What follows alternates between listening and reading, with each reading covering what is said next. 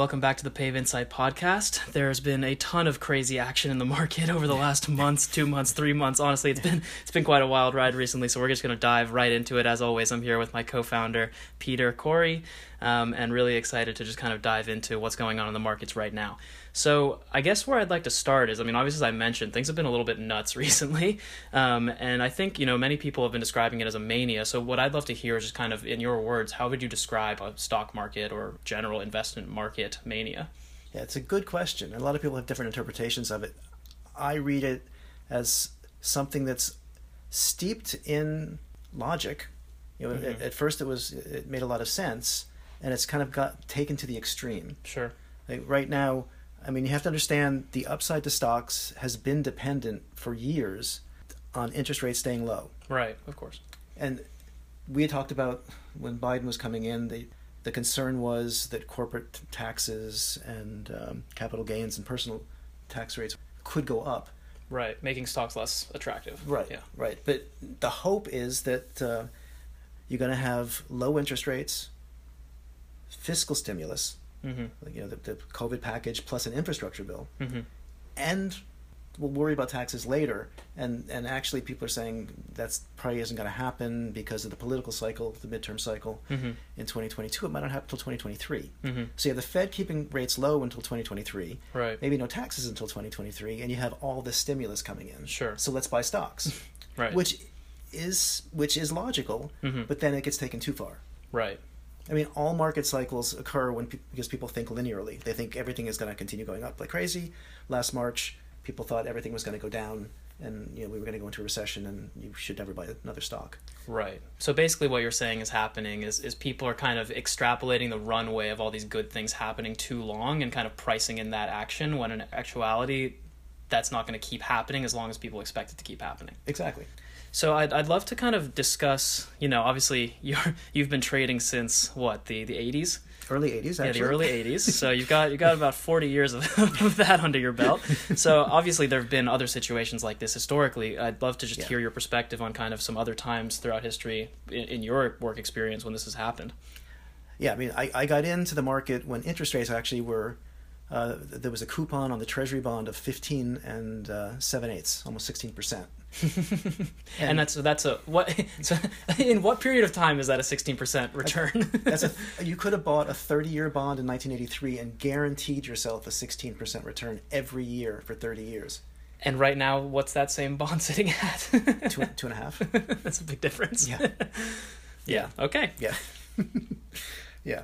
And then 4 years later, I had something called the 87 crash. Right. And then we had a long period of fairly consistent growth. We had a recession in 1990, and back-to-back recessions. And right before I started in the business in 80 and 81.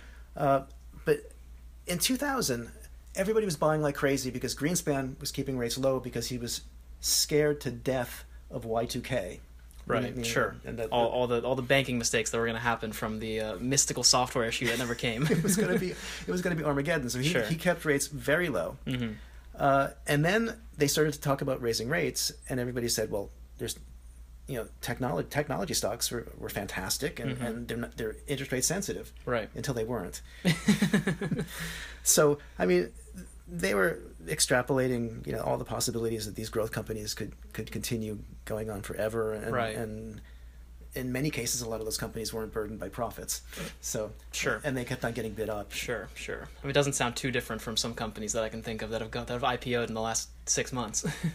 The parallels between 2020 and 2000 are much stronger than what happened in 2007 at the extreme. Because in 2007, we were just about to go into a recession, and the overriding theme in the market was all these management buyouts were occurring. Right. So the available number of stocks was shrinking. So people are saying, oh, okay, we have the same amount of money that wants to go into stocks with fewer stocks. Right, demand and supply. Yeah. So therefore, we're going to bid up the prices of these stocks, even though their earnings aren't going to change at all, because more and more stocks are going to go away. And obviously that didn't happen. Sure. And you get valuations just in too high. You get people in at bad price points. Right.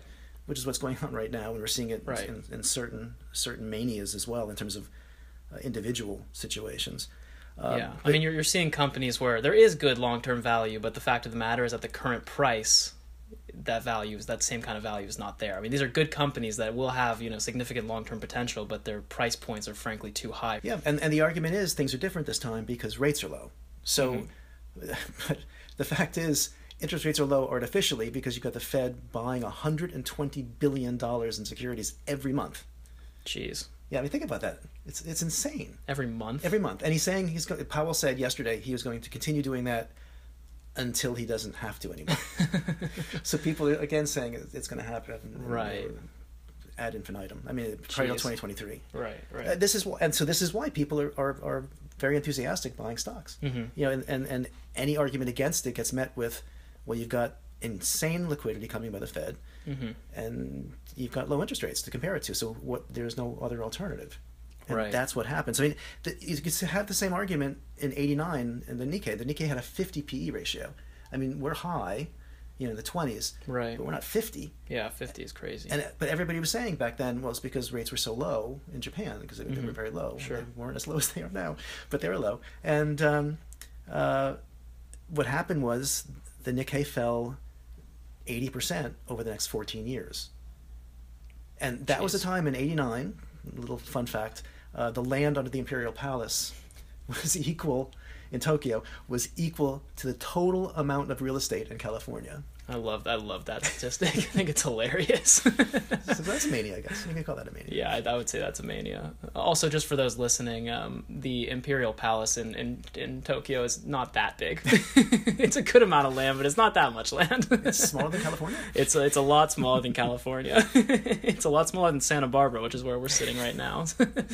But yeah, so I guess, I mean, what's kind of from a stock market perspective, kind of your takeaway for what, happens over the next 6 months, year, 2 years? Yeah, this is the problem with where we are right now, because it's clearly a mania. We're going to look back at some point and saying this was obvious, but can we continue rallying? I think maybe 10% is going to cap it from here over the next couple of months. I mean, but then again, it's a mania. So like the same argument that very smart people were shorting, including Paul Tudor Jones, was shorting the Nikkei way too early with really good reasons. Right. And they got burned. He ended up continuing to reshort it, and then he had a home run in '89 on it. But a lot of people stayed short or stayed out, right. And they felt like idiots. Right. And that's a real problem. But to tell you how quickly some of these things can come off. I mean, so you had that took 14 years, right, to drop 80%. Sure. The Nasdaq in 2000, it took 2.5 years to go from 5,000 to 1,100. Wow. So basically the same drop, but in a fraction of the time. Yeah, and silver, that happened twice. It happened in 2011. It went from it took 2.5 years to go from 5 to 50 in 2011, mm-hmm. and then 2.5 years to go back to 5. Wow. Okay. And then in '80, which was you may have heard of the Hunt brothers. They cornered the silver market, or tried to. That brought silver from 5 to 50, and again 2.5 years. Actually, that went down 90%. That went from 50 to 5. Yeah. Wow. Yeah. So basically, what you're saying is, given where we are right now, it's impossible to say when things are going to take a turn, but when they do take a turn, they could take a turn very quickly and very negatively. Yeah, it's always very fast. Always very fast. And there's, like, I was told this by a geologist, there's you can't actually look for gold. There's no way to look for gold directly, but they have something called a halo effect. When there are a number of different things that are there, then you get enough confidence. That gives you enough high enough probability that there's probably also gold there. Right. So I'm trying to do the same thing right now. The most obvious thing in the press right now is what's going on with GameStop and yeah, and we'll get to that a little bit later. But yeah, but there are other things in the markets that I like to look for, things outside of the market that I'm looking at for evidence that there's going to be a top. Sure. So let's go through some of those, right? And I'd like to start with another kind of, as you were saying, things move very quickly. Another one that fits in line with that, and kind of a hot topic right now, which is cryptocurrency, and specifically Bitcoin. I'd love to just kind of hear your thoughts on what's going on with the price action there, and where you think that's going to go, and what that represents for the market as a whole. Right. Well, the thing with Bitcoin is, and it's in some ways outside of the discussion of a mania, only because there's a very short history. Mm-hmm. And to me, when I look at a mania, I look at things that is removed in 2 dimensions. Okay, where is it in terms of its relative value to other assets? Mm-hmm. and where is it relative to its history. So you can see cycles in the markets. You can see that the Nikkei was exploding relative to its history and was completely stretched. Mm-hmm. Now we can look back at the 2000 market and the 2007 market and look at the valuations currently and say, okay, this fits other peaks. Right. You can't really do that with Bitcoin. Sure. There's no value to it. I mean, and there's. I'm not going to say it's worthless. I don't want to say give that impression. It's a market, and it's more of a commodity than anything else in the sense that it's determined purely by supply and demand. Actually, I take that back. it is determined by supply and demand, but mm-hmm. its overarching value lately, or to its history, has been based on credit availability. Mm. So with the Fed pumping in all this liquidity, you've got no problems at all, and it's going up. And, mm-hmm. and so it's tethered. I think it's not tethered to interest rates. There's no yield that doesn't pay an interest rate. So it's not. So that's where I push back on people that say it's a currency or an alternative to the dollar. Sure. It's could be considered an alternative to gold because neither of them have an interest rate. Right. But gold has had lasting value over millennium. Yeah. I was going to say a long time, more than decades. Yeah. So we've had 10 years, I think, in about 10 years for Bitcoin. Right. It's been a heck of a ride. But that's the whole thing. It really could it go to 300,000 tomorrow? It could. Yeah, it could. Really could. There's nothing saying it can't. Right. And I'm just saying there's no true intrinsic value yet. Perhaps when you probably know more about this than I in terms of like when you think that we'll see payment structure start to shift to that kind of model. Yeah, I mean, it's hard to say. I think the main problem right now with it is it's so energy intensive. I mean, I saw a graph and we were discussing this the other day. This was like 2-3 years ago probably in 2018 when it was moving like crazy the first time. And it showed this graphic that said a Bitcoin transaction is about, I think it was 20,000 times more energy intensive than a credit card transaction. So that's just not sustainable from a global scale perspective, from a day-to-day. The transaction volume obviously is growing and it's going to continue to grow as population continues to grow and more people get access to digital payments and things like that. So, and cash transactions become less frequent. So, with that model, you're just not going to see Bitcoin able to flourish because it's too energy intensive. But if we can find a way to get that down and make it slightly more sustainable from a computational standpoint, then it could very well replace a lot of these standard payment rails that you've seen used throughout the retail world and e-commerce and day-to-day transactions in the future. But it's difficult to say when. I mean, I know their banks are already kind of playing around with blockchain and Bitcoin-esque things right now. So, I mean, it could be sooner than we think, actually, but honestly, I don't know. It's a tough question to answer is the point. Right. And in terms of the purposes for this discussion, can we say that Bitcoin going up 9 times in 9 months is part of this mania? I'd say it's part of the credit creation that the Fed has, I guess you must say, unleashed. But that is the real reason behind what's going on with distorted valuations in stocks. Sure. And in fact, yesterday, the first question that Powell had, Chairman Jerome Powell of the Fed, yesterday after their January meeting, the first question was about, do you think GameStop is a function of your policy and also the incredible increase in housing prices since the pandemic? Right. And he said no. Which sounds not right. For lack of a more eloquent way of saying it. Well, last time I checked, interest rates do have something to do with housing prices, but I could be wrong. Yeah. But, they're called mortgages for those who didn't make that link immediately. But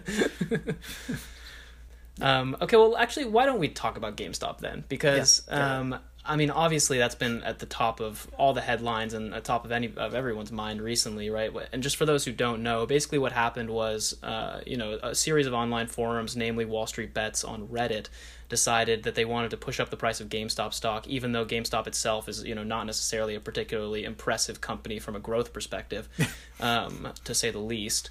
And they basically, increased the value by a factor of almost 20 times in about the last month or so. In the last month, yeah. In the last month, which is, crazy, period, for any stock, let alone GameStop, who didn't really come out with any impressive earnings or anything to spark any of this. I mean, they had good e-commerce growth, but, that's about it. But point is, the reason why a lot of these people wanted to do this, because they singled out a lot of hedge fund managers who had very strong and very highly leveraged short positions, and basically just kind of wanted to hurt a lot of those people basically through I guess what could be called a mass concerted effort to I mean manipulate the market effectively. I mean that's what it was.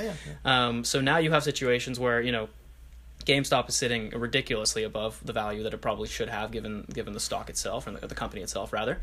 And you have a lot of hedge funds that have lost billions and billions of dollars. And I guess, you know, what I'd love to hear is where do you think this goes? You know, what happens? Right. It's a really important thing. And I want to take a step back, because at first I was very dismissive of them. And them being kind of Robinhood day traders, basically. Yeah. It was almost like they called, you know, there's institutional people always look down on retail investors, and they call it smart money versus. They actually have a phrase in financial literature in terms of parlance. I'm sure they talk about it. If I ever watched CNBC, I'm sure they talk about this all the time. But they talk about smart money and dumb money. So it's really pejorative. Right. But I did have that attitude. My first impression was, okay, this is exactly like another tie-in to the 2000 top, because you had people quitting their jobs who didn't know anything about trading, making a ton of money day trading, and saying that because things were only going up. So they were just buying like crazy, and then they went bust. They were part of the reason when the Nasdaq went down 80%. They lost everything, including Shaquille O'Neal. Yeah, exactly. So he's an interesting case. So anyway, so when I was looking at this, I said, okay, fine, this is going to be temporary. This is just a bunch of idiots who don't know anything, who are, you know, what you'd call bull market geniuses. Sure. And when things get normal, they'll go away. Right. Yeah, and there are a lot of parallels to the 2000 from that respect. But then, you know, I was thinking with the obvious comparison with the mob, because it got to the point where it became cultural. It was like saying, we're going to stick it to the hedge funds. Right. It's been, people have been calling it class warfare on Twitter, and frankly, I mean, it's not a bad term for it. Right. So again, I was equally dismissive, saying this is a lunatic fringe. This is just like the mob on January 6th. They're going to go too far, and there's going to be a watershed event, and they're going to get shut down, and then everything else is going to be fine. Right. But then today, someone that we know read me a piece from Reddit, a piece that got 117,000 likes within 30 minutes or something. Right. And it was a really impassioned plea against the hedge fund managers that are shorting these stocks, talking about how they're doing illegal things, how they manipulate the market. Right. And when things come from the heart like that, these things can last. And right. This really it's emotional. It's not financial. Right. Exactly. Yeah. Exactly. And it's endemic of what we're doing at PAVE. I mean, we're trying. Course, yeah. This is completely due to the fact that there's an insane wealth gap. Yeah. Yeah. So, I mean, there's a lot of frustration out there, and I mean, just exactly like you said, right? I mean, we get it. Like that's why we're doing what we're doing, and why we're building the business that we're trying to build, right? We see the chasm between, for lack of a better term, the haves and the have-nots, and we want to make sure that everybody has access to the kind of things that historically, the ultra wealthy and the institutional investors, as you mentioned before, have access to. But obviously, this movement is much bigger than PAVE, and as much as PAVE wants to be a part of the solution, there's so much happening outside of anything that we could control or contribute to. So where do you think this goes? How does it resolve? Yeah, that's a very good question. It can resolve in a few different ways. In terms of affecting the market, I think it's going to affect the market by having Congress look at this, and of course they're worried always about how do they get reelected, and they're going to say, we need to raise taxes. Right. And it's not just the Democrats. The GOP, the constituency of the GOP, the constitution of that party has changed so much over the past couple of years due to Trump. Yeah. That it's going to be a very receptive view. Before, the Republicans were always going to be concerned about not raising taxes. That was always their deal. Yeah. In fact, that's why George W. Bush was Herbert Walker Bush was a one-term president. I mean, he got elected saying, "Read my lips, no new taxes," and he raised taxes. Right. But that's also the whole issue of manias. Things get pushed to an extreme, and they have to resolve. In financial markets, you tend to have it break. I'm hoping that we have a little bit more leeway in terms of our social fabric, that we don't see the anger spill over into something that's a little bit more dramatic. Right. But there's a reason for the pain, and there's a reason for the frustration, and it has to be addressed. And if I had to say what is the one thing that's created the wealth gap, it's the Fed. There's no question. Easy interest rates have kept money in financial assets and outside of productive assets, right? Where people can get employed, and that has to change. Yeah. I mean, it's true, right? I mean, we touched upon this in our last podcast, but it's, I mean, all the new information that's been coming out in terms of, employment numbers and consumer sentiment and things of the sort, right, just kind of exacerbate the point, which is that the everyday kind of economic conditions for most people in this country and what's going on in the stock market don't match. Right. And they're going to have to kind of come closer together at some point because they can only, stay this far apart for so long. Right. Actually, that's a very interesting point. I hadn't thought about it until you said this, but it's almost like the people on Main Street that were not kind of, part of the party on Wall Street have tried to crash the party in some ways. Yeah. Yeah, it's true. I mean, it's very true. And I think you're seeing that people are kind of fed up with the way things have been, and they're really pushing for change, and they have every right. I mean, they should be upset. They want to be included. Yeah, they should be upset, and they should be included. So I do want to circle back to something that you were touching upon earlier, which was basically the idea of there are a lot of things outside of the stock market, right, the equities markets, that give you a good indication, that halo effect, as you were referring to, of what's going to happen within stocks and within, the broader market. So I'd love to just give you the floor to talk about some of those things. Yeah, let me just tick off a couple things. One is actually within the stock market, I like to look at insider activity. I think we've talked about it a couple times. Yeah. And the amount of insider selling is at a danger level, in a sense that you would think that because of anybody buying stocks right now, today, or next week or next month, sure, there have to be buying into the whole view that the economy is going to be opening up well, and there's going to be this pent-up demand. And that's what's driving a lot of the enthusiasm. So these insiders see the order books, they see all the flows, they know what's going on with their customers, and they know all the contracts that are being lined up. Right, the pipeline. And for financials and healthcare, in those sectors, they're buying. Okay? So that's not unhealthy, but everybody else is not, and conspicuously absent from the buying are executives in airlines, hotels, and casinos. Those stocks are really depressed. It makes no sense for them, seeing what they're seeing with a stock that low, not to add to their holdings, and they're not doing it. Right. That speaks volumes. Basically, what you're saying is, given the economy opening up properly, you'd assume people would start spending more on travel and leisure. So the stocks in that area, given how low they are right now, you'd expect insiders at those companies to be buying up those stocks kind of hand over fist. Yeah, they know those businesses better than anybody else.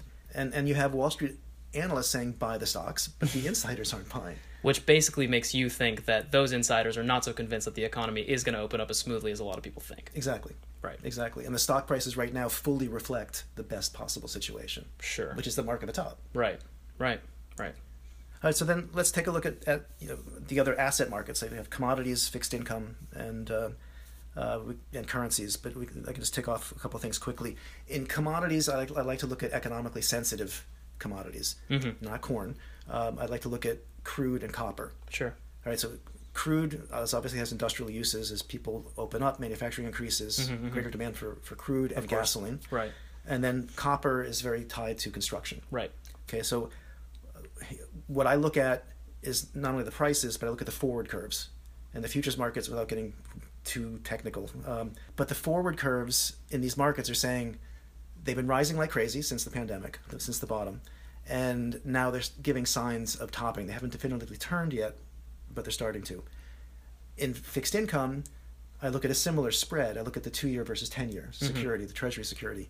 And so what that is you look at what the interest rate is now on the 2-year. Yep. So the note that's maturing in 2 years versus a longer-term note, the 10-year note. And in fact, the Federal Reserve uses this indicator as basically it's that only indicator is what is driving their recession model. Like people always look at what the Fed's recession model is saying. That's what it is. It's a 2s versus 10s. So it's been rising. And now I'm getting, my models are giving me strong topping signals, and it's starting to turn over a little bit right now. Sure. But so that's also saying there's a little bit of a concern in these two markets. And the dollar markets are also saying the same thing. The dollar's been coming off because of whenever there's growth, the dollar's a low risk currency, low growth currency, so they tend to go money tends to go toward emerging markets. Exactly, especially like the Mexican peso, Brazilian real, Right. are two great examples of it. Sure. And those markets have been, the real and the peso have gotten very strong. And just recently I've started to get reversals. Right now I've got reversals for a stronger dollar on the daily and the weekly model, not quite yet the monthly. But those are very strong signals, because when currencies turn, they turn for quite some time. Okay. If the dollar's getting stronger versus these currencies, the economies of the globe are not getting stronger. Right. And I want to make one final point about manias. Because in 2000, we had things break a little early in 99, some sectors. But the big indices, like the NASDAQ and the S&P specifically, topped in March of 2000, came off a little bit, and then popped back up in October. So So basically 7 months later, you're looking for, I mean, things were rolling over, but the general indices were going higher, were topping out. Everything looked fine. Right. But it was beneath the surface that things were happening. Churning, and then you had a big drop. Same thing happened in 2007. And this whole view that I have, that everybody has, that you can never tell when a top is happening, it keeps people in for fear of missing out. Yeah. And it might be a situation where we could be talking three months from now, where I do think we're going to start seeing something in the next few months. But the general indices might be fine. But like right now, I'm seeing the Brazilian stock market. I'm seeing the metals and mining index roll over. Gold is starting to roll over. So I'm starting to see some cracks already. Right. Right. So things are breaking, but the floodgates haven't opened quite yet, is basically what you're saying. Right. And the way we'll play it is we'll start going short things as they turn. Sure. Right. Yeah, in an incremental fashion. That makes a lot of sense. So I think the key takeaway here, and correct me if I'm wrong, is that we might continue to see the stock market and the general market, progress the same way that it's been progressing for the last few months into the foreseeable future. But the fact of the matter is we're already kind of starting to see chinks in the armor and kind of, cracks in the dam that are, for lack of a better, way to put it, kind of structural damage to the system, basically. That's a good way to put it. Yeah, and once, enough of those things go, we're going to see things reverse potentially very negatively, also potentially very quickly. Yeah, I have to say, I've seen this movie before over the last 40 years, and it doesn't end well. Mm-hmm. Thank you so much to everyone who stuck around to the end. We really appreciate you taking the time out of your day. Make sure to subscribe if you want to keep up to date on the latest episodes that we put out. And feel free to email me with any questions or any comments you have about the podcast. My contact information is up on our website, payfinance.com, and you can also DM us through any of our social media platforms, whether that be Instagram, Twitter, TikTok, LinkedIn, whatever your preferred platform is. So once again, thank you so much, and we look forward to having you tune in next time.